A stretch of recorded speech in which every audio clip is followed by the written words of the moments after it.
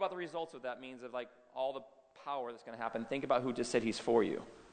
The King of Kings, the Lord of Lords, the Alpha and the Omega, the great I am, where not a man can stand in his presence, not even elders of the spiritual beings can sit sitting in the midst of his throne room. The one that has lightning and thunder and fire in his throne room, full. His floor is like crystal. It's a beautiful rainbow over it, and all are falling down, saying, "Oh, it's totally loud up there and chaotic compared to what we would call normal." You know, in church we call order people being quiet and listening. I think we're going to be really disturbed when we get to heaven how loud and chaotic it is. And this is what's going on. And that one that sits on the throne and always has sit on the throne, who is not worried about a thing, who's in absolute control, who's not about to have some epic battle with the enemy, he's going to breathe and the enemy's going to be gone, says he is for you. Thank you. Why does anybody want to talk what the devil's doing now? Oh, come on, church. The enemy's just attacking. Do you know who's for you? If you're talking about the giants, then you're not looking at the creator of the giant. Wow. And so here it goes on and it says, I am for you. Where did I get to?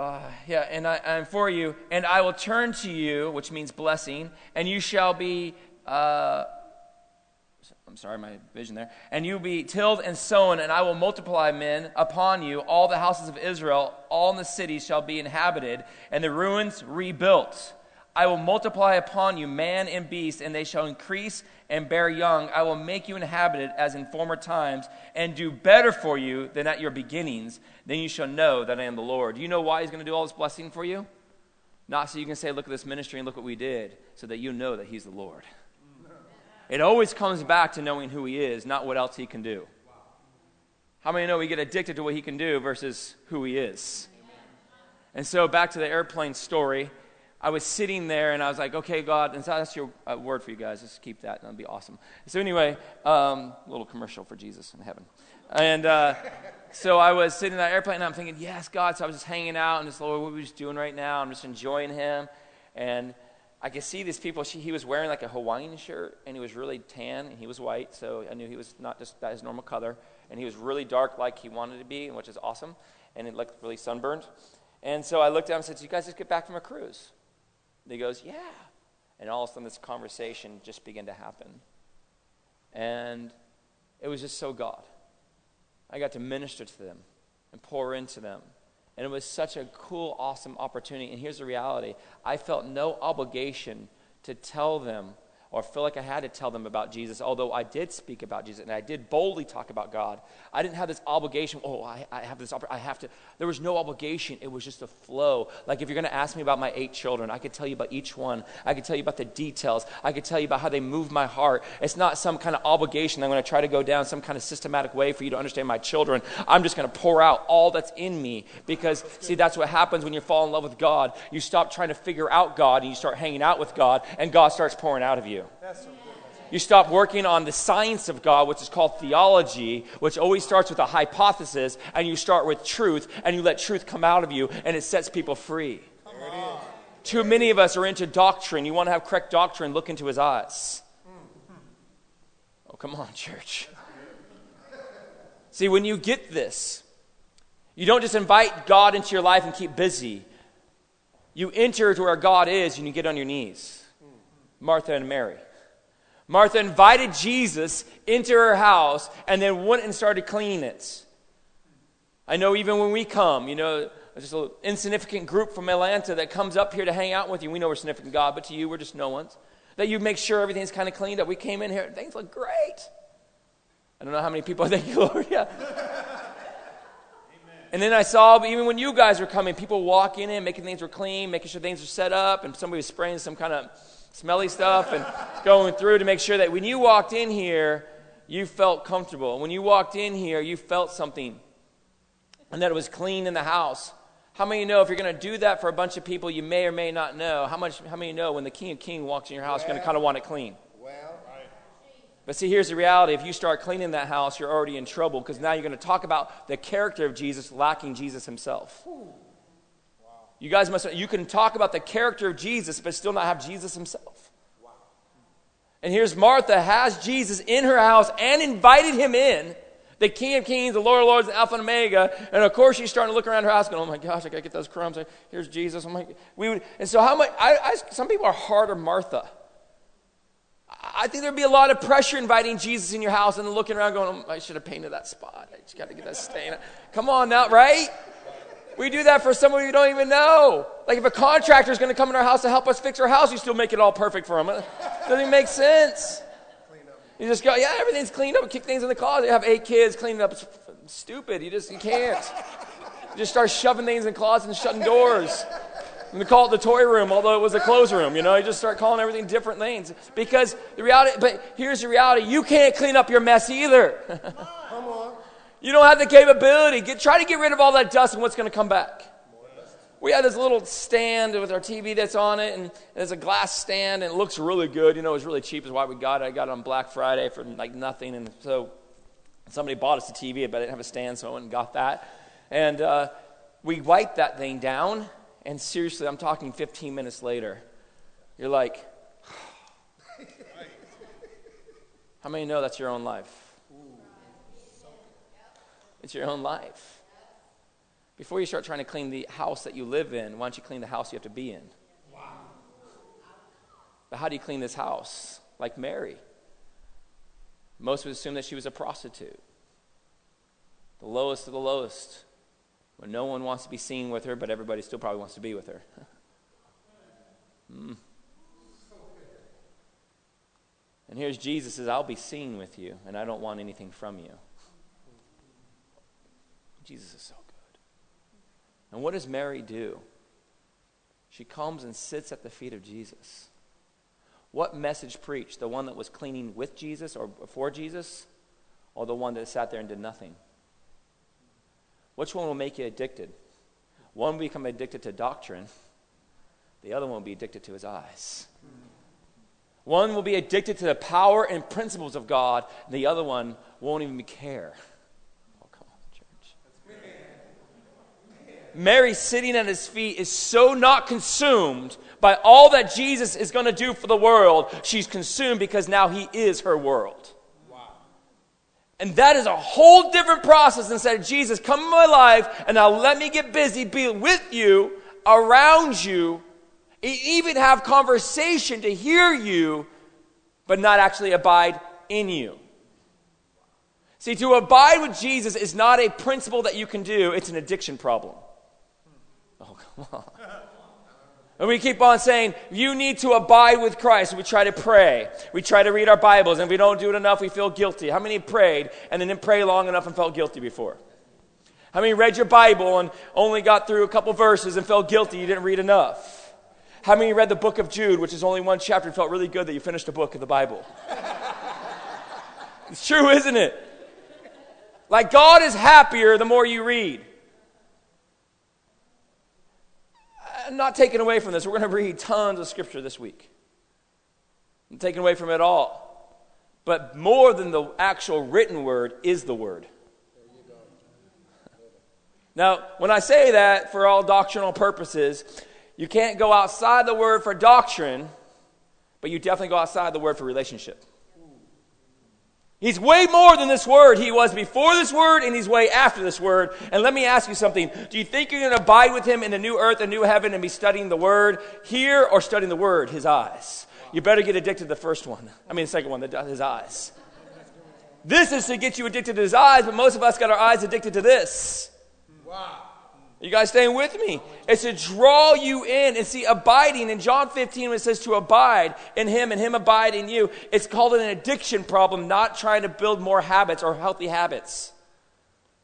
We're all addicts. We're all codependent. We're unable to live independently. As much as we try to tell ourselves that we can, we cannot. 2 hands brought you into this world, and 2 hands will lay you out of this world. You are not independent. There's nothing you've done on your own. Somebody else created that business where you work at, where you get your paycheck. Are you guys staying with me? There's nothing you've done on your own. Someone else has set the stage for you to do it. Have you ever looked at the pictures of old and pondered that they had these ambitions like we do today, but today they're gone? And so here it is, unless we have an addiction to Jesus, we'll have a habit of trying to do something for Jesus. See, I don't know if you guys deal with it, but in Atlanta, we have a lot of people that's on crack cocaine. One of the most addictive drugs out there. And the way they make it is all they were trying to do was cheapen Coke. That's all they were trying to do, like get rid of it, because Coke's expensive, cocaine's expensive. They're trying to cheapen it and try to make it, but it became more addictive. And when you're addicted to crack, they can say 7 years later, without ever touching it, the actual taste will come back into your mouth. How many know that's a serious addiction? And all of us are codependent and addicted to something. We're all addicted. Maybe it's not substances, but maybe it's self-image. But maybe it's substances. Maybe it's entertainment. That when you get in your car, you cannot even sit quiet. The radio comes on. When you get home, the TV's on. You're addicted to noise because you're afraid of being quiet. We're addicted. Addicted to our kids so we can find significance. Addicted to our jobs. Addicted to our ministries and our helps. Addicted to our athletics. Because that's where we find what? You say, what's an addiction? Addiction is something that you have to have and that you think upon constantly until you get it. You guys staying with me? And so here it is. A lot of times we hear, let's abide in him and him abide in us. And we hear this as like, okay, I need to do this. And so therefore we try to put methods in play to get addicted to Jesus. I mean, not to get addicted, but to abide with him. But you're not abiding with him. You're like Martha. You're around him. You're learning about him. You might even try to fix a few things as you read and hear from him, but you're not abiding with him.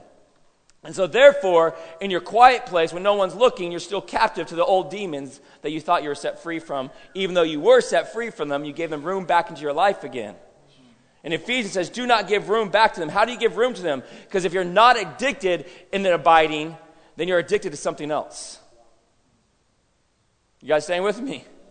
And so the Lord's trying to cause us to be addicted to him, and many of us are trying to be obligated to him. Do you think he wants a bride that feels obligated to him, or do you think he wants a bride that's addicted to him? He's looking for addicts. We're all trying to be set free from addiction. No, my friends. You're just supposed to get addicted to one thing, and it will set you free from all other things. Wow, that's so good. Wow. And it doesn't happen because you just think you like it. How many know that working out's great, right? We all have that concept. And we have that liking the idea of working out, or at least the results of working out. And everybody looks into it, but that doesn't mean you have the desire to work out. You have a desire to eat whatever you want. You have a desire to sit on your butt, and you have a desire to do something else other than work out. But the desire or the thought of working out, ideally, is awesome. And you see something, I could look like that in a few months. No, you probably couldn't, but that's okay. And you think, but see, people that are actually good at working out and into working out, it's not just something they try, it's something in them. It's something they understand, and more than understand, they actually have a desire for, and that desire causes them to be able to stay in a gym 15 minutes, an hour and 15 minutes. And now some people are addicted and wrong for that. I understand, put that to the side. But for the healthy ones, they have an understanding and a desire. It goes beyond just a the idea concept and becomes a reality. And many of us like the idea of God, but we're not living in the reality. Our biggest touch from God is on Sunday morning instead of Monday morning in our prayer room. We try to find, we come in the idea, it's like kind of watching a TV show on like eating healthy or workout. You're like, oh, I could do that. Come on now. As you sit on your butt, eating something bad and pushing those remote, right? But the idea gets us, and we think, okay, I'm going to start in 2 weeks, because that's after Thanksgiving. Okay, a month, because it's after Christmas. So I'll start January. Right? That's what we do, right? And then we start getting workout clothes, and we like the idea of it, but right now we don't have a desire still for it. We still have a desire to do what we've been doing before we saw that. And when we come on Sunday, we do the same thing. We sit back, let somebody else speak to us, let somebody else's relationship minister to us, let somebody else's healthy spiritual life get to us, and we think it's ours because we've heard it, and we can regurgitate it, and we can go and tell somebody else they need it as well. Man, I have some people, I work out, I have some people that are really overweight come and try to tell me how to work out. I'm not telling you that they don't know something, but they don't know something. They don't know the pain and the energy and the mindset you need to do what they're trying to tell me to do. There's seriously a trainer. He's got to be about 320. It's whatever. I don't care what anybody's body looks like. That's up to them. We have mine in shape, and I like my wife's. All right, so that's important to me.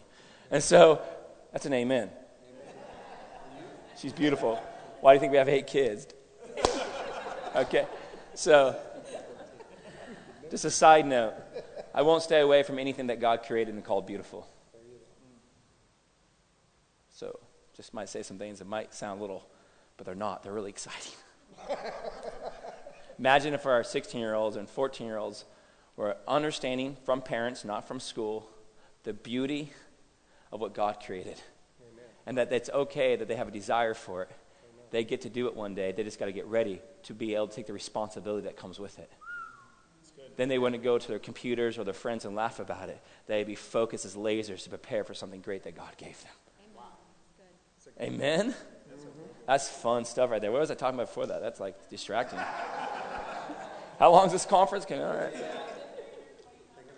What did I say? Oh, so he's a 320-pound tray. He's a great guy. He actually tried to help me out with a ticket that I got because he knows some cops. It didn't work out, but thought it was going to work out.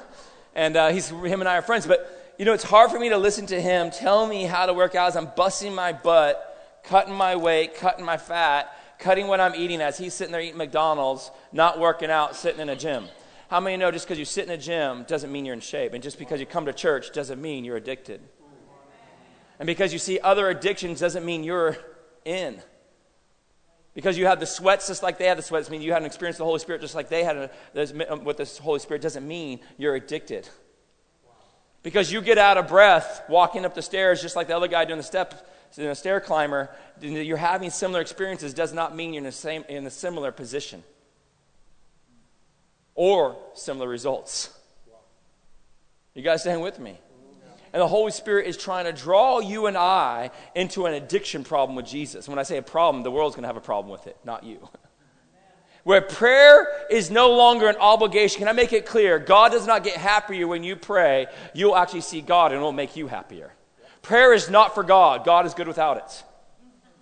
Reading the Bible does not make God happier. It's to lighten your eyes to what realities are so that you will no longer be consumed by the storms of this life and be addicted to paddling yourself out in the boat of men, but you'll be addicted to Jesus. So if he's walking on water, you're walking on water. If he's sleeping in the bow of the boat in the midst of a death storm, then you go and you fall asleep in the storm. You don't call him up and wake him up to stop that storm. He called that little faith. Great faith is going to sleep with him. But you can't do that unless you're addicted to him. If you're addicted to his power, you're going to call him up and ask him to stop the storm. He's going to do it. Why does he do it? As a sign and a wonder to cause you to get addicted to him. But most of us keep on looking for the next storm and looking for a miracle from God instead of going to the bow of the boat and sleeping with him. Because we don't have an addiction to God. We have an addiction to power. We have an addiction to results. And God wants to set us free as a church to be addicted to his eyes. What miracle are you going to need day 1 of Christ returning? What miracle are you going to need day 2 when you're sitting before God? If you love all that God has, then what are you going to do when all you have is God? He's trying to draw his people in. That prayer is not an obligation, it's a response. Sorry. Spit. It's a response. Like that of crack cocaine for a crack addict. I don't get up here and sit here and pray because we're going to have church service. I don't prepare for you at all. I don't even know you. I don't even know who's saved and not saved. I don't know who's addicted and not addicted, for they all kind of look the same and say the same things. But eventually we'll know each other by your fruit. I spend time with the Lord because I'm addicted to his presence. I wasn't sitting here at 7 o'clock in the morning to ask him what we're going to talk about here. I just said, Lord, what's on your heart? And just in general. When's the last time we even asked God what was on his heart that had nothing to do with the ministry we were doing? I know we tell him what's on our heart all the time, and he loves to hear it. That's not to shame that. But when do we ever stop and say, God, what's on your heart? Nothing to do with me. Nothing to do with this ministry, and just listen. How can we love something we don't even ask what's on his heart? To want to love him is one thing, but to actually love him is a different thing. To want to love him is one thing. And here's how you know you love him, that you obey him. And obedience is not an obligation, it's a response. Oh, come on, church. We're all like chalk it up. I obey God. There's a mark.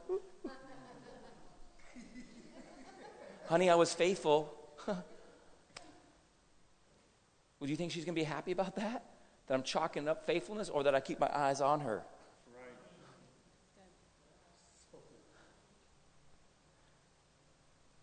I believe I didn't come up here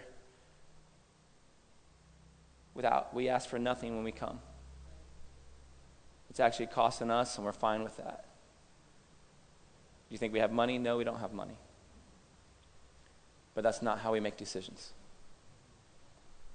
We felt the Holy Spirit said, go. So we came. The Lord wants to have a revolution. He wants a transformation never to return, where media will become boring, not something you have to discipline yourself away from. Where your addictions, even if it's to crack cocaine or medications or to a bad relationship or to whatever it may be, that you won't have to just say no to it. You'll have a desire to go the opposite way of it. It's time for the church to walk in the grace of God, not just the mercies of God. Mercy is being forgiven for something you do not deserve. Grace is the empowerment to live holy or divine on earth. How many want to start living by grace because of his mercy? How many want to live empowered to live heavenly lives here on earth as it is in heaven, because you're addicted, not because you figured out all the disciplines?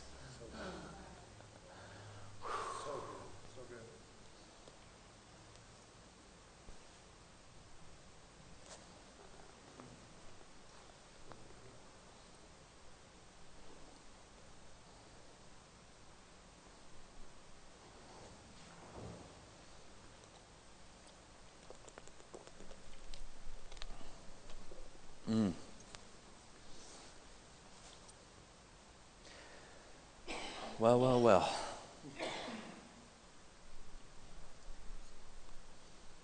How many are feeling an appetite? How many are getting hungry for more of God right now? How many are going, wow? And that's just the beginning of our King. He's not looking for a bride that feels obligated, but a bride that's addictedly in love with him.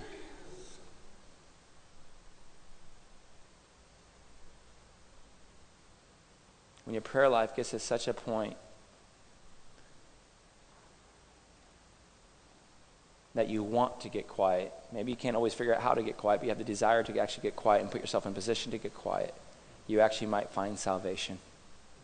Isaiah 30:15. Is that possible to put up Isaiah 30:15? I didn't give you that verse. I told you it'd be hard for me to give you verses, but we can figure it out. Isaiah 30:15. You have your Bibles, you can turn there, iPads, iPhones, or whatever else those other phones are that you might have. Isaiah 30:15.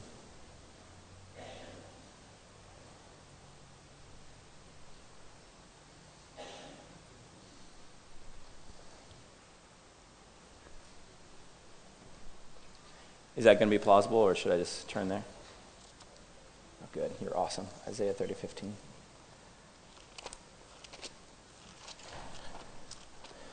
Look at that. It's so good. But thus saith the Lord God, the Holy One of Israel, in returning and rest, you will what?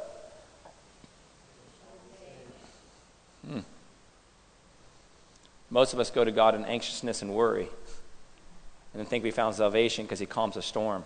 The storm is not your salvation, nor a calm storm is your salvation. The one that calmed it was your salvation. And you know that you're truly saved when you don't need the storm calmed in your life anymore. You just need him. I'm not saying you're not saved otherwise. I just said you know you're truly saved. I mean, you got it deep. Does that make sense? Like I was married 21 years ago, but I am married now. You know what I mean? Like, I know I'm married. It gets deep, and I'm madly in love with that woman. We're deeply in love. And so I'm not saying that I wasn't married. I just know I am married now. I got married with a lot of hope of being married. Now I've been through a lot of that stuff, and I still have a hope of great marriage before me because I got a great marriage now. But I have a desire for that. And so I've invested in that. And so here it is, and it's one of the versions actually says, in repenting and returning to rest, you shall be saved.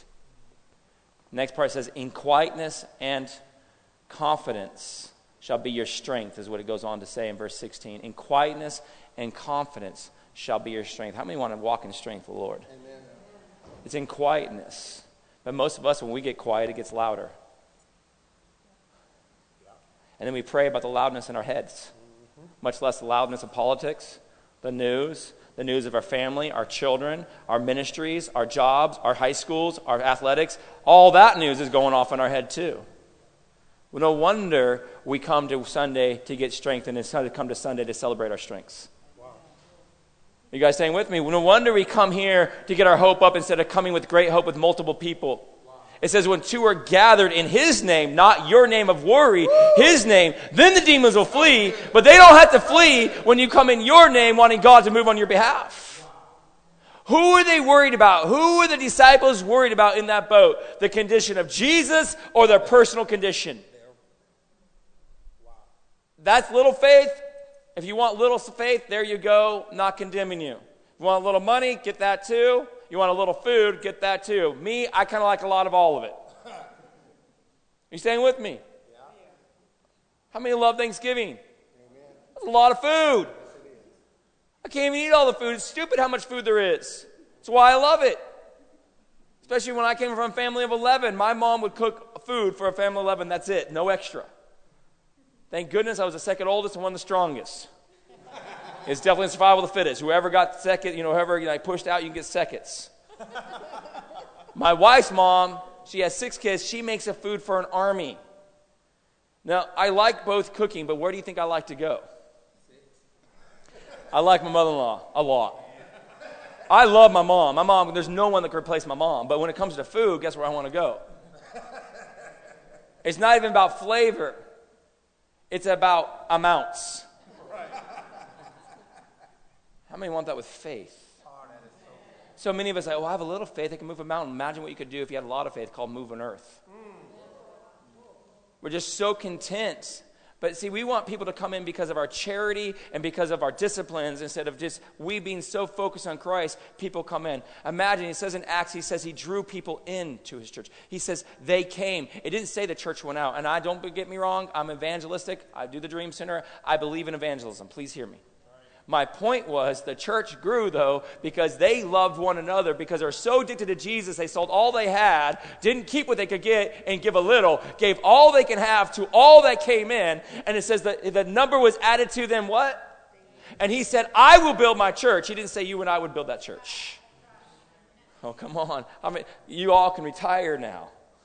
You don't have to put another person in a seat. You just need to fall in love with the one that's in the seats. Wow. And a lot of us, again, I want to get back to this point, a lot of us are in the idea of loving Jesus. Just like the idea of being married is a lot different than being married. And you can study all about marriage because you have the idea of wanting to be married. But it's a whole different thing. Anybody been married in this house more than 10 years? Raise up your hands. You know what I'm talking about. A whole different thing. Somebody's like, well, I've been married 5. Yeah, just keep going. So a whole different thing than being married. And too many of us love the idea of God, but are not in love with God. We love the idea of loving God, but we're more in love with the news that we're going to turn on, or the football and who got drafted or who didn't get drafted. More in love with who's going to be the next president of some country that's going to go away when the King of Kings and Lord of Lords come up. Make sure your politics are right. It's not about some person who's liberal or conservative. That will never save this country. The only thing that will save this country is the King of Kings and the Lord of Lords, and not a politician. I'm not saying you can't be involved and pray, but do not get emotionally wrapped up and do not get involved in reasoning. Actually, before you make an election, please pray to the King of Kings so you can hear his voice instead of hear your voice. Because your voice is to save you. What's his voice talking about? Come on now. What was Jesus doing in the bow of that boat?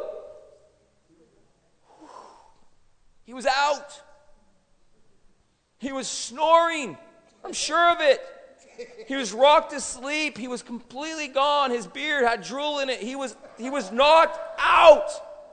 How could you not be knocked out if a boat's like getting rocked and water's falling in and you got to be in past that REM sleep thing, wherever that is, the next level, right? And last night I kept my phone so I can wake up on time, and I didn't think about turning off all the other parts of it, and somebody started messaging or something like a group message at like 2 o'clock in the morning. I was so out, though. I was out because I remember my dream, and I didn't know what was going on in my dream. You know, like you might be, and all of a sudden, like a robot shows up, because you're like, what is this, you know? And so eventually I start coming out, I'm like, where's my phone? Why is my phone? Oh my gosh, what's going on? See, that's how asleep I was. I was deep sleep, but Jesus was gone. It took me a minute to come out. Jesus didn't come out until they woke him up. Imagine Jesus come out. He was totally human. Imagine Jesus getting woken up from those guys. How tired he probably looked. Bags in his eyes, like, what? You know how you open your eyes? What? Who are you? Why are you talking to me? What's going on? Jesus is completely human. It isn't like, boom, let me arise. He probably like, oh, gross. You know, what's going on? Don't you know we're about to what? Die. Who were they worried about? They were encountering Jesus for what they can get out of Jesus, and it wasn't Jesus that they wanted. How many know you can sell all, do all, be in full-time ministry for all that Jesus is doing without actually loving Jesus himself? And the Lord is trying to bring us in, and that means that what happens is you're not addicted to Jesus, you're addicted to his abilities. You're addicted to what he can do for you. And let me tell you something, he loves to do things for you, but for what purpose? Unto him, not unto more. So Jesus wakes up from that boat, he goes up there and he calms the storm, and he turns around and says, you of little faith. We would call that great faith. Why would we call that great faith? We always say, go to Jesus when you're in need, talk to him, he'll come, be your friend and father, and calm your storms. Fix your body, heal your mind, heal your spirit, touch your finances, right? And then you write a book on how God moves and the principles of God moving. And then you go to conference to conference, and people, woo, let me apply these principles. And we build principle-driven instead of God-driven. Because what was God doing? See, the disciples didn't stop and say, God, what's on your heart? They said, come to my heart and what's going on. They took their heart to heaven instead of getting heaven's heart to earth. Are you guys staying with me? They weren't trying to be a sermon, they're trying to make a sermon. They were not moving in the power of God. They were trying to get God's power to move. Their belief system, their desires were messed up just a little bit. Listen to me. If something's out of whack just a little bit in an engine, the whole engine goes kaput. If the universe is just off by a centimeter, earth and sun is off by a centimeter, the whole thing burns up. Details matter.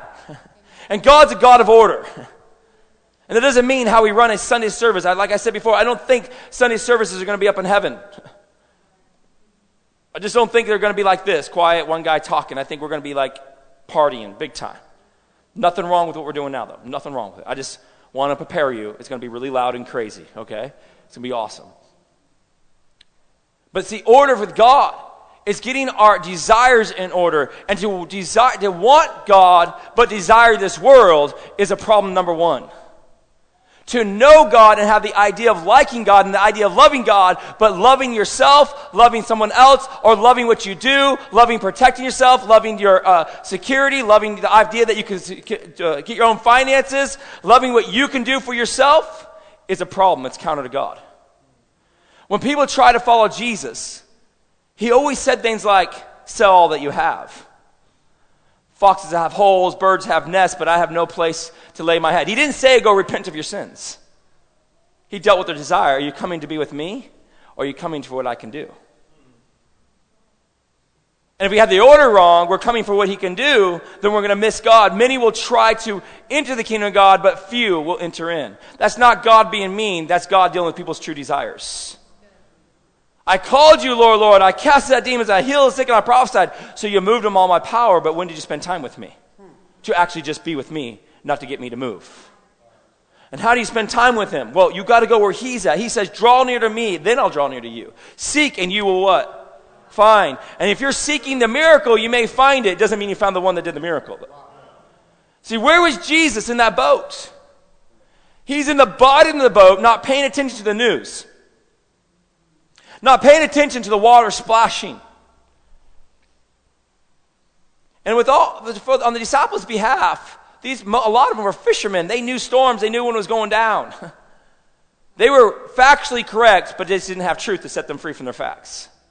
And too many of us, listen, if you have the principles of God, then you're going to try to take your facts and apply them to the principles, and you're going to get really disheartened. But see, truth will set you free from facts. We'll talk about that a little bit later. But truth sets you free from everything. And see, here's the fact. You're going to die. That storm keeps going the way it's going to go. But Jesus didn't want to calm the storm. He was calm in the midst of the storm. Imagine when we're addicted to Jesus, can I tell you something? Storms you do not need to worry about. Storms need to worry about you. But if you're like Jesus, what he can do, then you need to worry about the storm and what God's going to do about it. And if he doesn't do what you want, you're going to get offended and think God doesn't love you, or think God doesn't move in power. And then you start building doctrines about what he doesn't do instead of be caught up in who he is. And the Lord's trying to set us free from a dictionary about God and get us addicted to the word itself. Get us set free from trying to digest more information about God and get God himself. Digest him. He says, you must eat of me, not talk about the food. You must actually take in. You must abide in me and be with me. Those are only people who are going to do that. Those that are addicted. The only one that's going to go sleep in the bottom of the boat with Jesus and tell him to move on over and grab his beard and make a nice pillow. The only ones that are going to do that are ones that are addicted. You cannot do that out of principle because the fear of everything coming at you will own you. And say, well, love casts out all fear. You have to abide in love, not just be among love. Martha was among love. Mary was in love. The disciples were among love. They just weren't in love. Why do you think after that, Jesus goes up to Peter when Peter had failed and blew it all and went back to working and, just went back to being normal Peter? Jesus came up and says, do you what? Love me. Oh, now go do what you do because you're addicted. We have an addiction problem. Most of us are not addicted to Jesus. We like the idea of Jesus, but we're addicted to everything in our life. Our checkbook, our relationships, politics, our kids. And we come to church to give God his little spot. But God didn't come for a spot. He came for a life. It's an addiction problem. If I got the worship team come. I had a completely different message that I thought 2 seconds before, but I wasn't sure. And he decided to take a detour, which is awesome.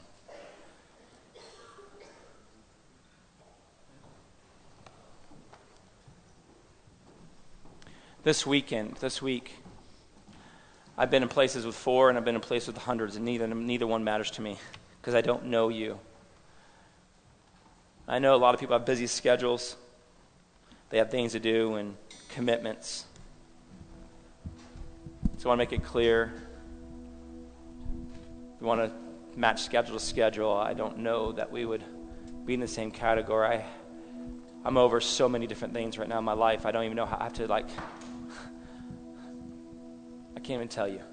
From being a coach, to being over the Dream Center at the church, director and founder of the School of Ministry, speaking across the nation, Family of 8, a nonprofit that raises over $1 million in missions, and I don't get anything from that. I get it's not for that. It's for people, these guys who are missionaries. I get a small stipend for that. But I have to run that organization. To Remnant Worship and running the label. The president and founder of the label. To Kingdom Encounter, from a book being processed. And guys, I got a 16-year-old and a 3-year-old. 2-year-olds. I got one on my hip, and chasing my 16-year-old. He's a great basketball player at 6'4", just an amazing young man. My life is in most people's terms, be chaotic, and when do you have peace and rest? And all day long, I'm in rest. All day long, I'm in peace. All day long, I'm encountering God in such a powerful way. And we see when you become addicted, you don't have to see if your shadow heals people and ask people. You just know it happens. When you walk in the room, you know something changes. See, when you're addicted to Jesus, you don't say, Holy Spirit, come. You know the Holy Spirit came when you walked in the room.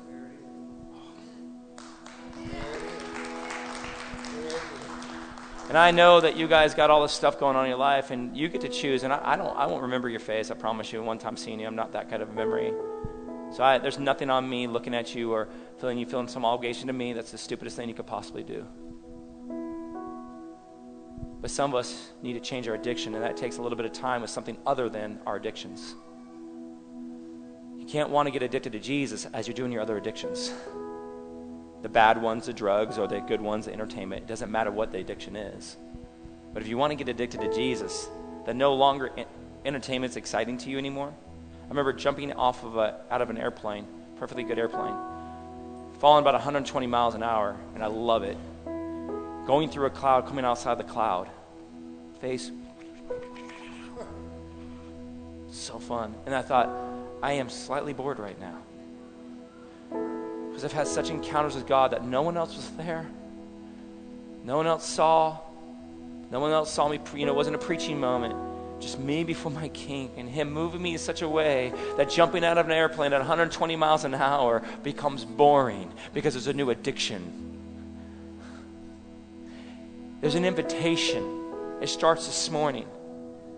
You don't have to come, but I'm telling you, this isn't there's a reason why I come here. There's one message that I come for. Everything else is, and I'm not even going to tell you when that message is. But it will come, and there's one thing that switched me upside down. I pastor, Bible school, doing ministry. People call me revivalist and all that stuff. Whatever, man. I finally, after all that stuff and got all over my head, I finally found Jesus like I'd never found him before. And it had nothing to do with a theologian. It had nothing to do with anything besides a really broken person. Realizing I had the idea of loving God. But when I looked down in my heart and when I spent time thinking about my prayer life and when I thought about what I was thinking about next, it wasn't him most of the time.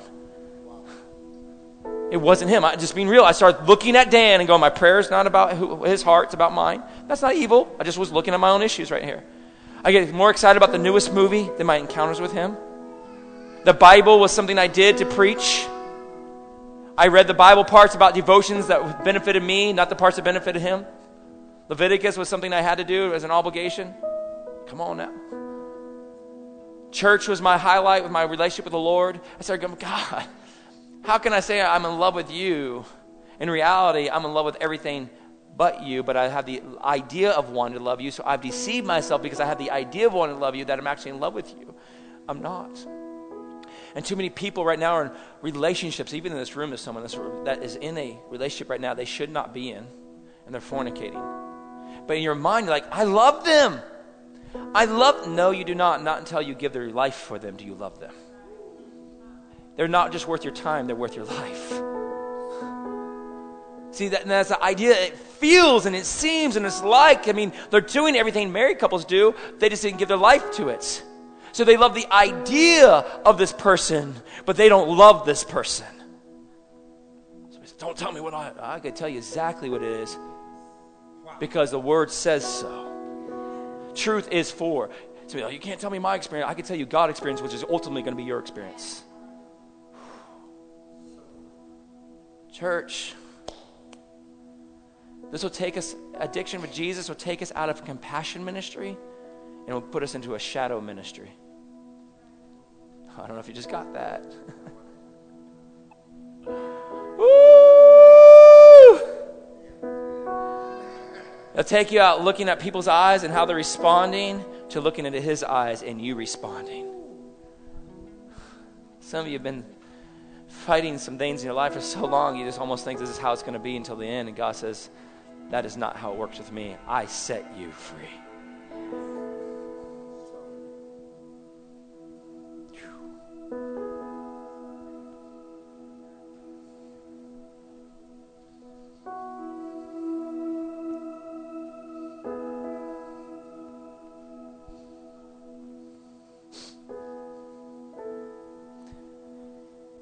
Here's our call. We have a few minutes. We're not going to have some big altar call. You get to just start looking at what am I addicted to and make a decision. No, it doesn't change your addiction yet. It just changes your focus. Addiction change will happen, but your focus has to change. I'm not preaching the same message. I already know it. I know where I'm going, so I'm just stopping now. So the Lord's like, here's the path. We're going to roll this thing. And then some of you only committed to come to this service. You got to praise God, do whatever you got to do. I'm just going to encourage you. Some things are worth giving up. Not to hear me. Guys, not to hear me. I'm not it.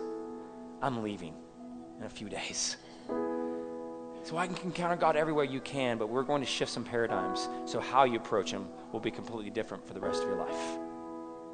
How many already started feeling a shift of your hunger towards God right now? Let's abide in that for a little bit. Let's be realistic. Let's be honest about where our addictions are. God already knows. It's time for us to own it. When I was like, God, he wasn't mad at me. He's like, about time, son. Now we can actually work with it, because how many know you can't give away something you will not own up to? So you just got to go, God, I cannot, and I am not. I'm totally addicted to this, worry, anxiety, fear. I'm addicted to doctrine and proclamations. I'm addicted to being right. I'm addicted to sex. I'm addicted to pornography. I'm addicted to my finances. I'm a workaholic. I'm a social media addicted. I guess you can do that now too, right? And say, God, here I am. And I love the idea of you, like I like the idea of working out, but I'm not addicted yet. And I realize it, and I own that today. And God, I want you to forgive me for this. I don't even know how to change it. I don't even know how to get myself out of it. But man, I want to be set free from it. It doesn't matter, no titles, no positions right now, just you and Jesus. And let him just show you where you're currently at so you can give it to him.